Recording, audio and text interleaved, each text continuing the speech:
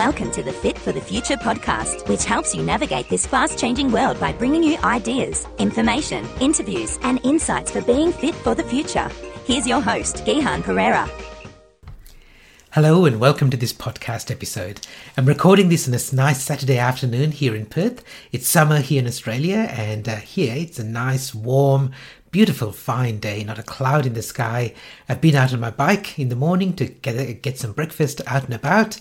I've also just been to the Disrupted Festival, which is an annual festival held here in Perth, which is all about disruptive ideas. So my brain's full of some interesting thoughts and ideas. The cricket season's in full flow, and it seems like all's good in the world. Of course, that's not true for everybody, is it? That's just the perception, and the reality is, of course, quite different. We're still in the middle of a global pandemic, and Australia's handled it really well. But of course, in other parts of the world, it's really raging, and it's worse than ever before. So perceptions don't always match reality. And even here in Australia, the pandemic is, of course, a health crisis, but also going along with it is an economic crisis and a social crisis. And there are many people who are still struggling as a result of that social crisis, the economic crisis, and even some people who are still affected by the health effects of COVID-19. And I often say to people, you often hear people say, we're all in the same boat. And of course, that's not true. We're all in the same storm, but each of us has to navigate our boat through that storm. And it's interesting, it's the start of November. I'm noticing on some of my social media feeds, people are saying, oh, can't wait till this year's over. It'll be good to put 2020 behind us. It's almost like they're thinking that come New Year's Eve, they'll have a big party. They'll wake up the next day with a hangover, but magically find that 2020 was all a dream. And of course, that's not the case. The effects of this pandemic will last with us for a long time. And I work with a number of organizations and teams and leaders. And in uncertain times like this, everybody is looking for real leadership, and that the best leaders can provide clarity when there's confusion. They can inspire confidence even in times of uncertainty, and they act with calm even amidst this chaos. And I've delivered a number of keynote presentations recently, both in person here in Perth and online, and the themes are consistent. I spoke at a conference last week where the conference theme was Navigating the Winds of Change. I'm speaking at another conference next week, and their theme is Resilience, the New Normal. I spoke at another big event in Perth a couple of weeks ago talking about the future of leadership. And today, I again want to talk about the future of leadership. In fact, I want to share with you an extract from a conversation that I had last year with David Frizzell of Team Guru. It was one of the best conversations that I had last year. David interviewed me for his podcast, and we were talking about the future of leadership, teams, and the workplace of the future. So I've edited that, and I've got an extract of that here. I've edited it for two reasons. First, because I want to focus on the sections which are about the future of leadership, and second, because I'd love you to go and listen to the full conversation at David's website, so you can listen to other conversations that he's had with other leadership experts and team development experts. It's really one of the best leadership podcasts I've come across. If you're familiar with it already, then you know what I'm talking about, and if you're not, and you're at all interested in leadership or team development, I highly recommend it. So please go, after you listen to this episode, listen to other episodes at David's website, which is Team Guru. So it's teams.guru, and you'll find out more. But for now, let's join the conversation with me and David on the Team Guru podcast. Hello and welcome to the Team Guru podcast. I'm your host, David Frizzell, and in this episode, we're talking about the future. Gihan Pereira is a futurist, speaker, and author, and the conversation you're about to hear is, in my humble opinion, fantastic. Gihan's enthusiasm is infectious, he's smart and articulate, and he has some seriously clever ways about thinking about and understanding the future. I hope you enjoy my conversation with Gihan Pereira. And Gihan, I'm going to ask you to talk through the specifics of the future of leadership, the things within organizations and teams, and leading myself personally, that we can identify right now and future-proof ourselves for. And I've read all about this in your book, and it's such a great topic. I've got to ask you the most obvious question. What do you say to people about robots and AI. When people talk or are concerned, they have anxiety about what's coming. Will it be my job? Am I going to go? Will I finish my working life on the unemployment queue? What's your basic rule when it comes to trying to work out what's coming and when and who's going to be affected? Okay, so the very first thing is that it's something that, there is an issue here. So the latest research about Australia from the Australian government says that about 40% of jobs are at risk of being automated or replaced in the next 10 to 15 years. So it's 40%. So it's not 99%, but it's not 10% either. So there's a significant issue. So the real question is, are you going to be part of that 40% or are you going to adapt so that you can then move and shift and adapt and be nimble and agile and flexible so that your job isn't at risk? Now, the reality is that a lot of the talk is too pessimistic and it's too dramatic, that it's not that it's going to happen in a very dramatic way and it's not going to happen very soon. So a lot of the changes that are happening in robotics and automation, sure, they're going to happen, but they're not going to happen instantly. So the immediate fear is probably overstated and overhyped. The other thing is that the real answer is that robots and humans together are more effective than one or the other alone. So, and when I say robots, it's not only it's not only the physical robots, but it's artificial intelligence. At the moment, a human and a human grandmaster playing chess together with the help of an AI robot or AI software can beat the best AI software and can beat the best humans. So the way that we're going to see AI and robotics in our world is going to be AI helping humans. So you can imagine you walk into a retail store and there will be some AI that detects your face, recognizes you as a past customer, immediately pops up something on the shop assistant screen saying, this is Gihan Pereira. He's come in here 3 times in the last year. This is what he's bought in the past. Here's something that you may want to suggest that he might be interested in buying this time. And that's where AI is really useful, and it doesn't replace a human. It's not that you're going to have a robot who's going to be serving me, but it'll be a human who's taking advantage of the intelligence that this robot has provided that the human couldn't do, because we as humans can't hold all that information in our heads, and we shouldn't. We shouldn't be trying to. We've got technology that can do that. What we should be thinking about is the human side of that human-to-human interaction. That's a really optimistic view. And I've just read or started reading that fantastic book, 21 Lessons for the 21st Century by Yuval Harari. And he talked about exactly the same thing. In fact, he gave a similar example about AI and a human chess player being more formidable than just an AI. And now I've heard it from you that it will be that confluence of AI and humans into the future that will be the ultimate experience for customers and for organizations. So there's every reason for us to be optimistic about having a place in that future. Exactly. And I think if anything, you're not going to be replaced by a robot or by AI. You're going to be replaced by a human using a robot or AI. And so for us, I think one of the things that we have to do is be lifelong learners and learn how to use AI and learn how to be comfortable with using the sort of outputs that AI can give us to help us do our job better. That is great. Another reason for hope. You're not going to be replaced by AI. You're going to be replaced by a human who's using AI. So that's every incentive to be thinking and continually educating ourselves and staying alert of what's happening. Gihan, that's fantastic stuff. All right. Now, let's get to what I really want to talk about. And I could talk about that stuff with someone like you for hours. But let's get to the leadership, being part of a team, being part of an organization part. Now, in your book, you do a really lovely job of describing 5 quite logical domains of the workplace.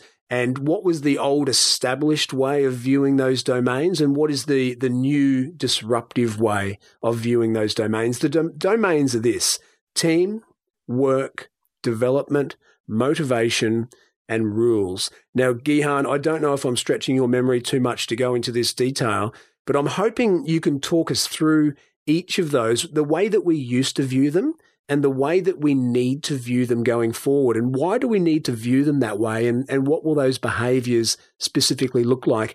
Let's talk about team, being part of a team. It used to look like fit. It now looks like diversity. What do you mean by that?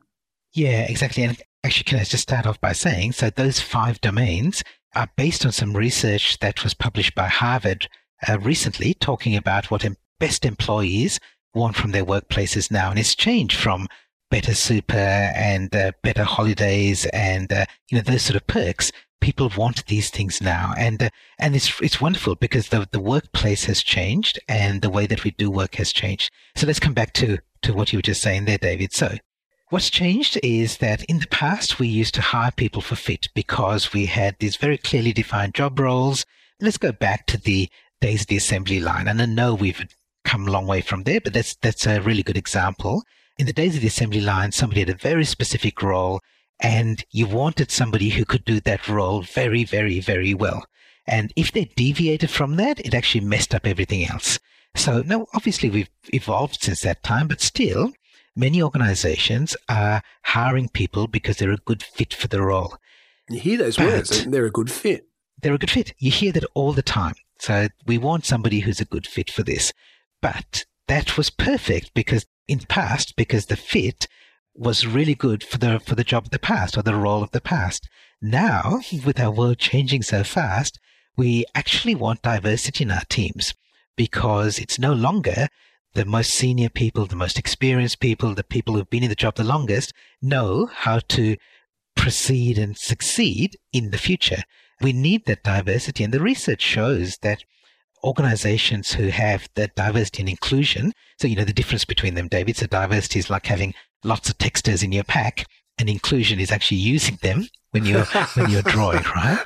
That's great. So you can't just tick the diversity box and go, we've got diversity, if you're not actually using that diversity. So the research shows that inclusive teams, so organizations who actually embrace diversity, are more innovative, they're more productive, the people are happier, the people want to stay longer. So it's an actual strategic advantage now. It's not just a feel-good thing. And it makes sense. If we've got this myriad problems out there in the world, and they're very different from the problems of the past, it totally makes sense that we want to have a diverse team so that they can help you solve those problems. When you think about it that way, it seems pretty logical, right? Whether it's a half-day Energizer session or a comprehensive team and leadership program, Team Guru's unique approach could be just what the doctor ordered for your organisation. When you've worked with organisations that have grasped this concept, they've gone from an old way of thinking, struggling with diversity and inclusion, maybe using it as a tick-the-box exercise because they think they've got to, but then they break out the other side and they're actually doing the diversity and inclusion thing well. They get it, they see its value, and it's working for that organisation. What's the key moments? What are the catalysts for that to kick into an organisation? Yeah, so the biggest thing is that you've got to have strong leadership. So you need the leaders who are willing to be humble, first of all, and say, actually, I don't know anything, and maybe this person who might be different from me, comes from a different background, maybe a lot younger than I am, but they've got different expertise, different perspective, that they actually have something of value to add. And so, first of all, we need to create that environment. So the leaders need to create that environment. And then what happens is that they actually realize that somebody in that team meeting had a brilliant idea and will put it into action, and it turned out to be right. And it's when the leaders kind of get that, I would never have done it that way, but I'm so glad I listened to this person because they were right. And it's not even that they were right, but I was wrong, but it's like they were right and they had an idea that I'd never thought of. And you see these light bulb moments. Yeah, you just see these light bulb moments in the team when the team as a whole, and particularly the leader, says, you know what, let's try this. Let's try this crazy idea. And it's not that we're going to bet our whole organization on it or that someone's going to lose their job. It's let's just try this idea. Let's just try it out and see what happens. And they're pleasantly surprised when they find it works. And then they go, well, if it worked that time, let's do it again. And do it again and do it again. So we need a leader with some self-esteem, someone who understands themselves and is comfortable enough with themselves to be able to say, I don't know, let's try something new. Rather than listening to the engineers in the room again, let's listen to someone else in the room who maybe wasn't an engineer all of their career. Let's break the mold a little bit. That's great. That's team. That's the team domain. And we talked about the fact that we used to be all about fit, but now we're about diversity. The second domain is work. And in his book, Gihan talks about work used to be all about information. But now in the future, as we disrupt ourselves and future-proof ourselves, we need to start thinking more about authority when it comes to work. Tell us about that one, Gihan. Yeah, so this is about delegating work because obviously if you're working with a team, then you need to delegate work to your team members. And the old way of doing delegation was you give somebody a task and you assume that they've got the skills to do that task, but you tell them, you know what, do this task, and if you get stuck along the way or if things change around you, come back to me and we'll figure out the answer together. That was fine, except that you become the bottleneck, and now there are so many things changing that you've got your team members coming back to you all the time. So the real solution now is that you really need to empower them, and we've been talking about empowerment for a long time, but what you want to do is really give them authority to operate and act on that information. So one of the stories I love is the story about David Marquette. David Marquette, brilliant. Yeah, Commander-in-Chief of a US Navy submarine. You can imagine the Navy is very hierarchical command and control. He took charge of the submarine for the first time, and they were doing these exercises before they went out into active deployment. And one of the exercises was turn off the nuclear reactor so the submarine goes to battery backup, and then see whether the crew on the bridge can fix the problem and restart the reactor. And Marquette was on the bridge. He saw that they were doing a great job. He decided to make the problem harder because he saw this a very well-drilled crew. They knew exactly what they were doing. And so he decided, let's increase the speed of the submarine so the battery drains faster. It makes a crisis bigger. And so he told his second in command, order the helmsman to go to ahead 2/3, so 2/3 of maximum speed. So the second in command said to the helmsman, ahead 2/3. And then nothing happened. And Marquette's going, what's going on? And he sees the helmsman squirming in his seat. So he says to him, what's the problem? And the helmsman says, sir, on this ship, there is no 2/3 setting, right?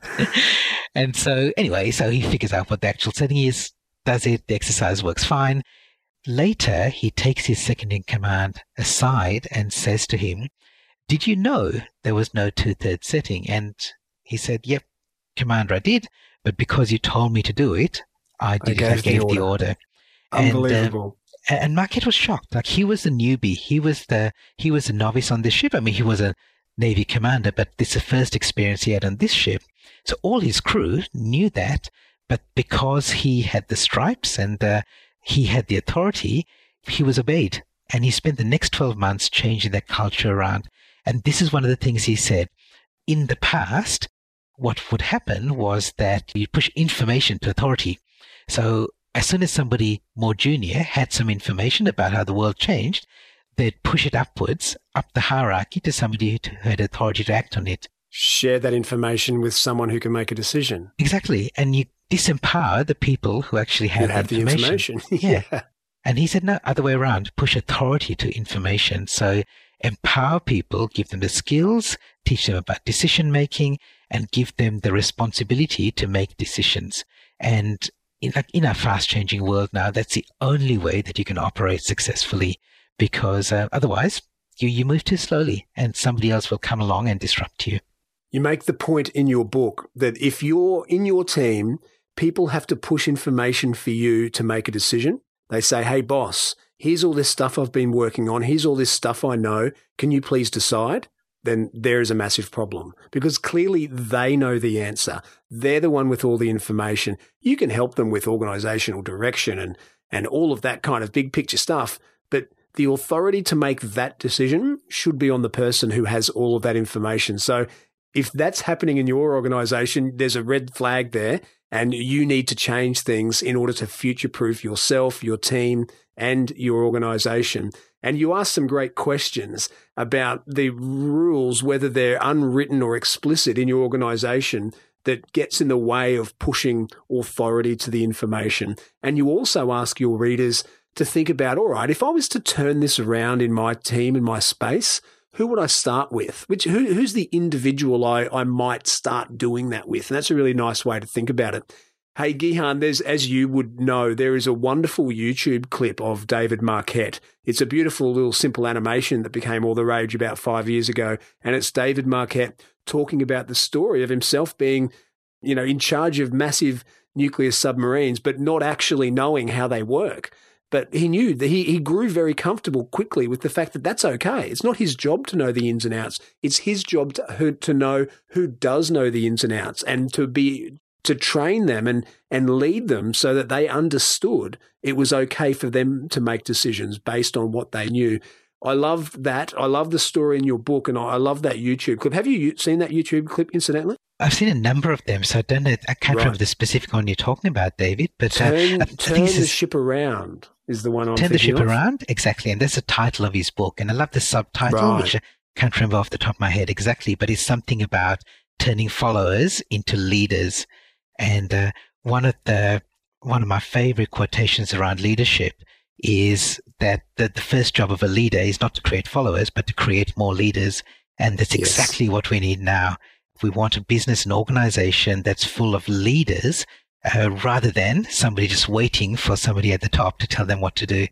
Okay, we're talking to Gihan Perera about the future, about industries, and about your organization specifically and what you can do as a leader to future-proof yourself and the people around you. We're talking about these domains of organizations and teams and leadership. We started with team, and we talked about diversity being important now, whereas it used to be about fit. We've talked about work and the fact that we used to push information towards authority, but we need to turn that around. We need to push authority to those who have the information. And the third of the 5 domains is development.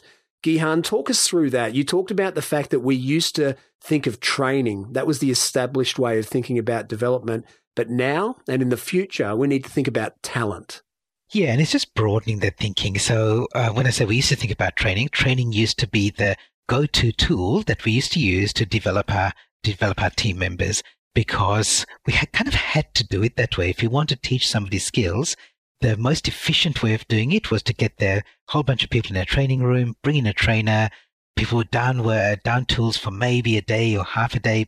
So there's a little bit of lost productivity, but that was the best way to do it. But now there are so many other ways to develop your team members. So think about talent as a whole. And one of the things I love is not only developing your team members, but also using their talent, their skills, their perspective, their expertise, which comes back to what we were talking about earlier, David, with diversity, to develop the rest of the team as well. So I love the idea of mentoring. So the idea that the more senior person mentors a more junior person. So you can do that on a one-to-one basis. You don't need to wait to bring a whole bunch of people together in a training room. But even more than that, I love the idea of reverse mentoring. And when I speak to audiences, when we talk about this topic, I often say, how many people are mentors, are involved in a mentoring program? And you know what? With many audiences, more than like 50% of the people put up their hands, which I love. I love the fact that mentoring is now becoming established and considered mainstream in our organizations. But then I ask the second question, how many of you are involved in reverse mentoring? And I'm lucky in an audience of a couple of hundred people if a handful of people put up their hands. It's rare. And the idea of reverse mentoring... there's that many. Yeah, exactly. It's becoming like more and more people are at least hearing about it. But the idea is that now the more senior person is mentored by the more junior person. So one of my past clients, and she's only past client because she retired a couple of years ago, is the former CEO of a law firm in Sydney, Janet. And what Janet used to do was every 3 months or so, she would have a new mentor. And the mentor would be somebody who was younger than she. And younger meant one of 3 things. Either they were literally younger in age, so it might have been a young person. They were younger in the firm, so somebody new to the firm because she was interested in getting ideas from wherever they'd come from, or younger in the law. So they were a recent graduate, regardless of their age, because she was interested in finding out what was being taught at universities about law.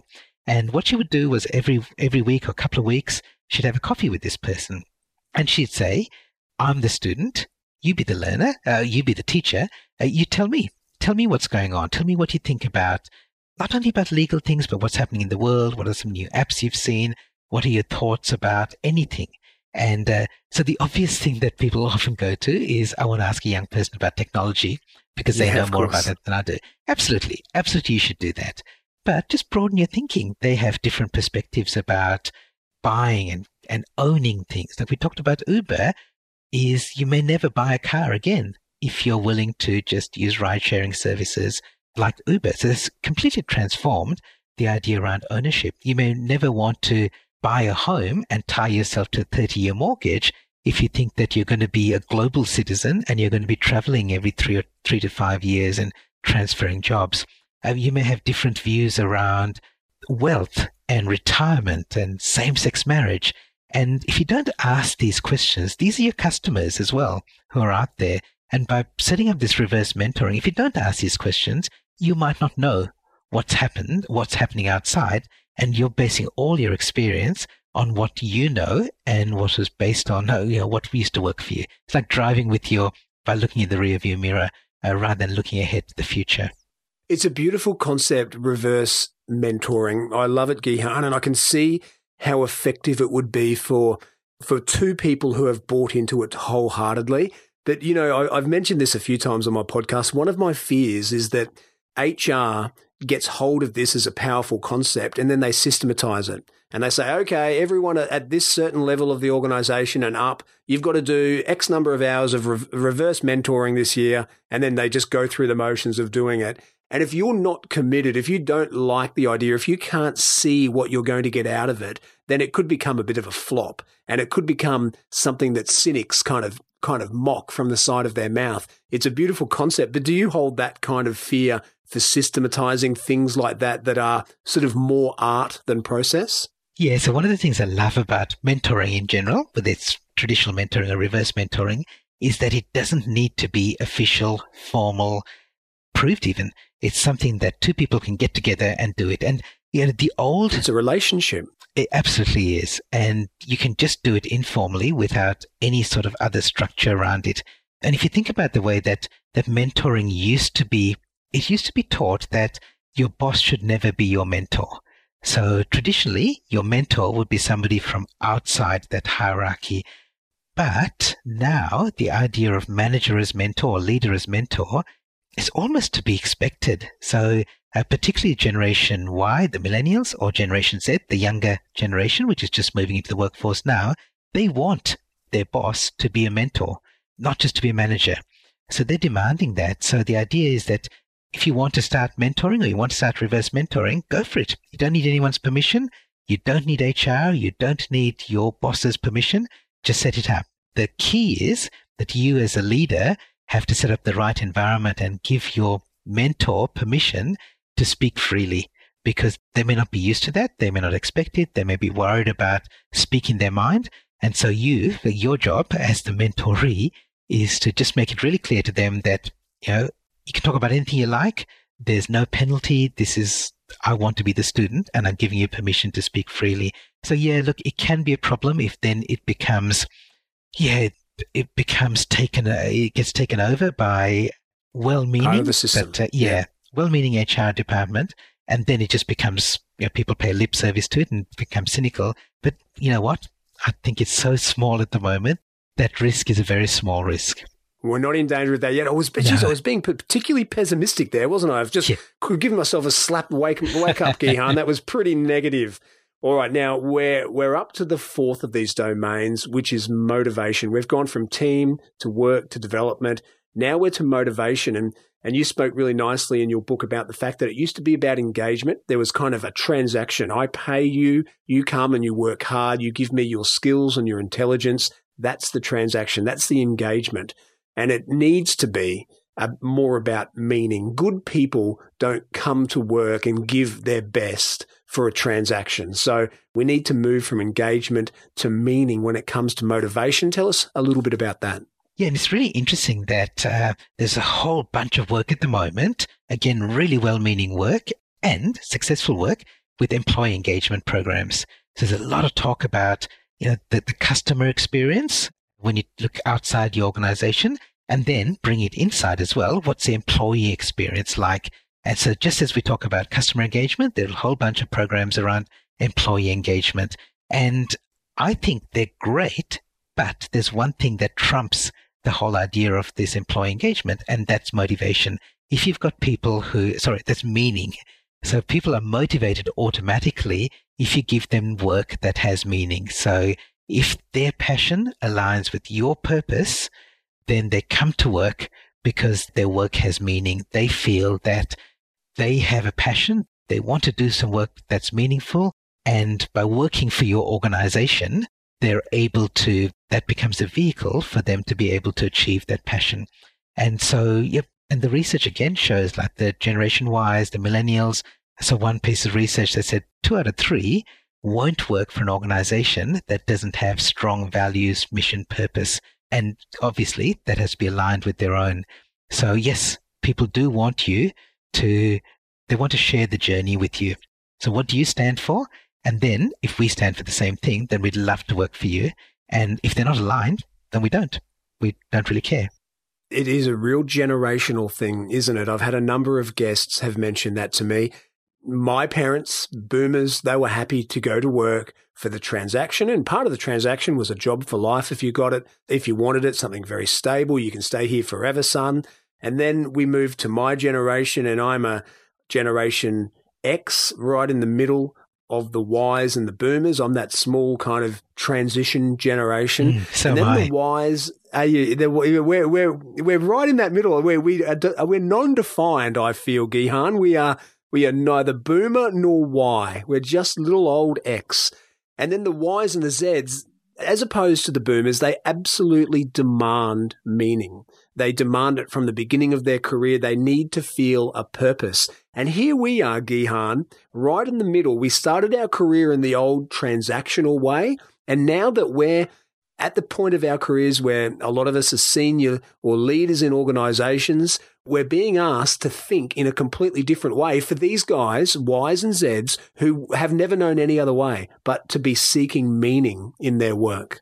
Yeah, exactly. And if you look at those generations, since you brought them up, David, look at the boomers, as you said, job for life. And that was kind of the implicit contract. And then that changed. So we went, like our generation, then became around career for life. So you'd have a single career, but multiple jobs. So you would do job hopping because your first employer was never going to give you a job for life.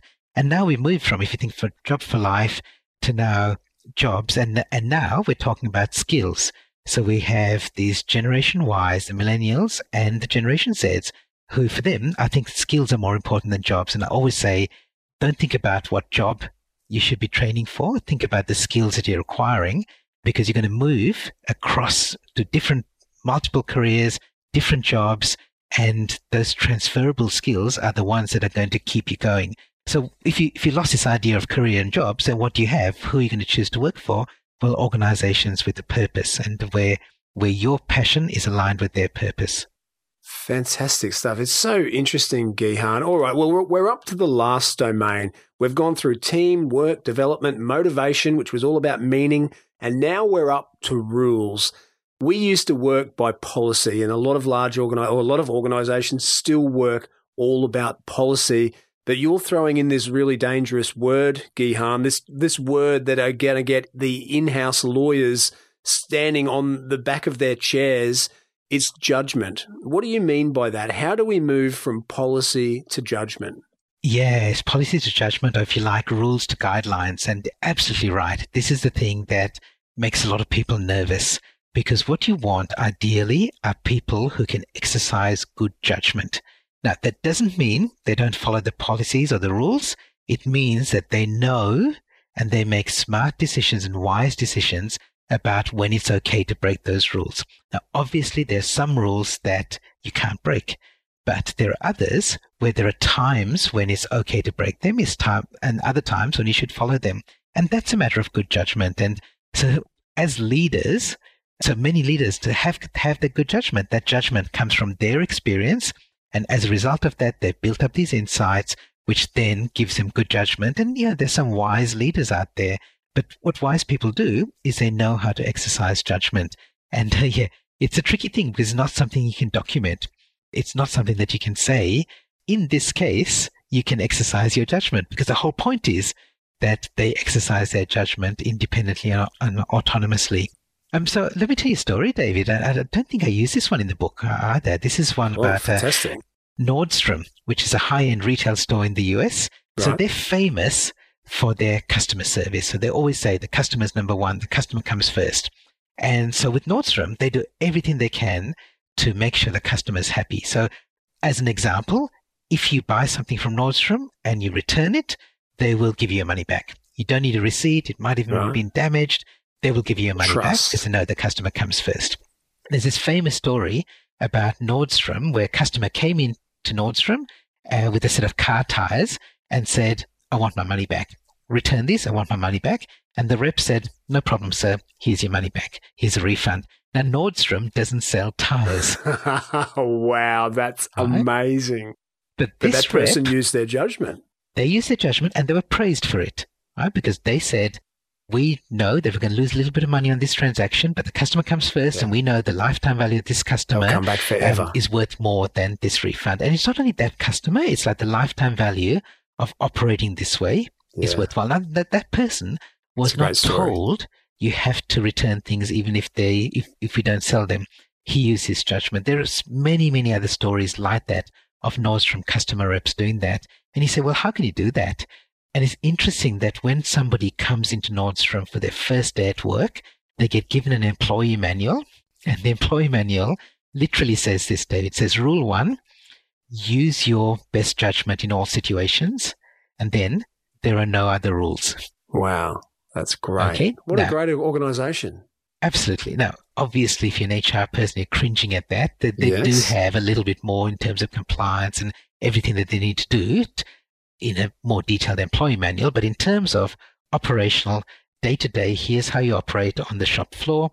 This is it. They make it really clear that we hire the best and then we expect you to use really good judgment. And that really sets the tone for the way that they will operate on a day-to-day basis. And this is a book that I read when I became a first-time manager in the 1990s. So this is like 30 years old, way before anyone was talking about disruption or social media or this kind of change. Nordstrom was doing that. But that story has become world famous, not only through Nordstrom, but around the world. Obviously, we're talking about it now, a generation later, because they made such a big point of good judgment being the real key to their success. That's pretty good long-term marketing. All Absolutely. Right, Gihan, I love your positivity. In fact, you remind me of another. Like I've said, I've read a number of books of Yuval Noah Harari. I'm probably butchering his name. I've also really enjoyed The Singularity is Near by Ray Kurzweil. And the thing that you have in common with those two authors is your positivity, how positive you feel about the future. No matter all of the uncertainty and the things that we don't know that are going to pop up, we don't know how this technology is going to play out in the social dynamic, but you remain enormously positive about it all. So I want to ask you, Gihan, what is your future utopia? Where is all this headed? What's a realistic and positive outcome that we can all hope for? Yeah, let me add another person into that mix there, which I think, who I think is a great person to read and listen to, is Peter Diamandis. And one of his books is called Abundance, and he's absolutely brilliant at creating these future scenarios. So for me, I love the idea that our future is going to have more choice, and we'll have more choices gives us more freedom. But paradoxically, too many choices restricts our freedom. So I love the idea that in our future, the people who take advantage of choice and be proactive and are the ones who, the ones who say, we have more choice and more freedom available to us, so let's make some choices. They're the people who are going to be successful in the future. And I'd love to see a world where we have more choices, more freedom, we have more wealth, which we already do, more wealth than ever before, and we use that intentionally and make smart decisions and make wiser decisions, smarter, for the betterment of all. So in the future, we're still going to need to get up off our backside and do something about this thing called life. We can't be passengers, not even in this future. Yeah, and it's interesting that in the past, because the rules were set for us and we had fewer choices, in the past, life was a little bit easier because you kind of fit within what society expected of you, what your employer expected of you, what your family expected of you. There was a path. Now, we've got all of these options, but it means that we've also got the responsibility to make smart choices and to make wise decisions. That is fantastic. Gihan, I have so thoroughly enjoyed our conversation. Thank you so much for coming on the Team Guru podcast. Thanks, David. It's been a pleasure. I hope you enjoyed that and found something valuable for your personal and your professional life. And I hope you can see why I was so enthusiastic about recommending David at the start of this episode. I gave you his website address at the start, but just in case you missed it, it's teams.guru. It really is one of the best leadership and team development podcasts that I've listened to, and I've had the privilege of being a guest on that podcast. And just to let you know that David interviewed me recently again, this time speaking about working from home and the workplace of the future. So listen out to that episode coming up on his podcast as well. But that's it from me for this month, for this podcast episode. And if you did get some value from it, please share the love by reviewing and rating it in the place that you get your podcasts. That really does help to promote it to other people as well. And if you want to engage with me to go deeper with these ideas, let's talk. Especially now as we're all trying to navigate and lead our way through this time of great uncertainty, it's more important than ever before to be able to offer clarity and confidence so that we can really be fit for the future. I offer conference keynote presentations, both online and in person, workshops and masterclasses, mentoring and coaching. And you can find out more at gihanperera.com. And while you're there, you can also find my blog, my newsletter, more episodes from this podcast, and some public online presentations. And these are all designed to help you leverage the potential of your organization, your team, and of course yourself as well. Stay safe and healthy, and I'll see you in the future. This is Gihan Perera. Bye for now. For show notes, past episodes, and more, visit gihanperera.com. And remember, great minds don't think alike.